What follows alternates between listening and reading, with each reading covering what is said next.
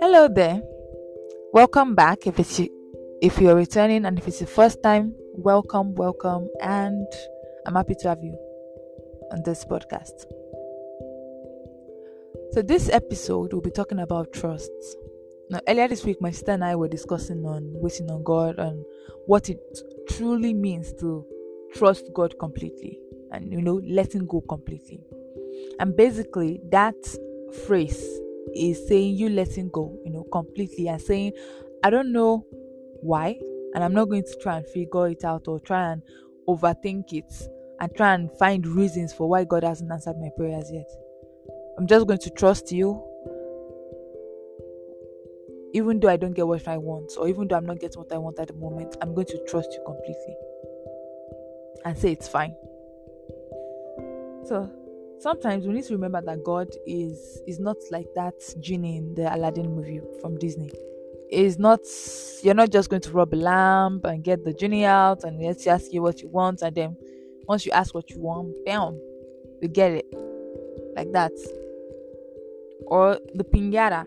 I don't know if I pronounced that right, but I think that's how it's said. When you build it a couple of times, you put in so much effort, and then it looks at, oh, okay, that effort has made the perfect O for you, for the goodies to come out. And then after you've put in all those efforts, you just get that rain of or showers of answered prayers. God isn't like that. He's not looking at the work you're doing.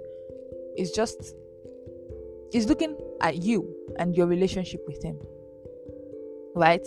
So in trusting God completely, you need to get to that point, that relationship where regardless of whether he does what you're asking for or not, you say, he's still God and I'm still going to serve him, like Job did. Now, God will give you the answer in time. It might not be exactly how you ask for it or when you ask for it, but it will give you at the right time, and he knows the right time.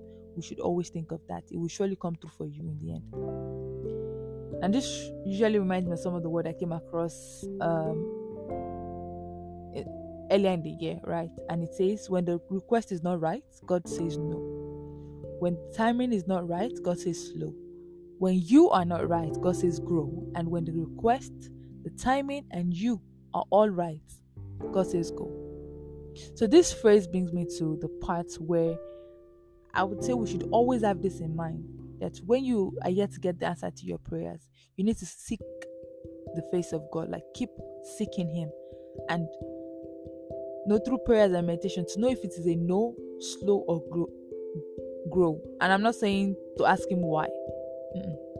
I'm saying to know if what you're requesting for is a no, if it's slow, or if it's to grow. Because if it's too slow and you just keep waiting, if it is to grow and you have not grown, actually you've not gotten to that stage where God wants you to get to, you won't get that answer. But if it's to grow and you know what it is you need to grow on, you keep working on it, asking the Holy Spirit to help you, to guide you, and you keep listening from prompts from the Holy Spirit, so that you are walking in that light, and then you get what you want at the end of the day, when the timing is right, when the request is right, and when you are right, you get it. Remember this: you are important to God, and his goodness and love personified. That's what God is. That it is nature. He can't do anything outside of goodness and love. So he will never do anything that will cause you harm in the long run.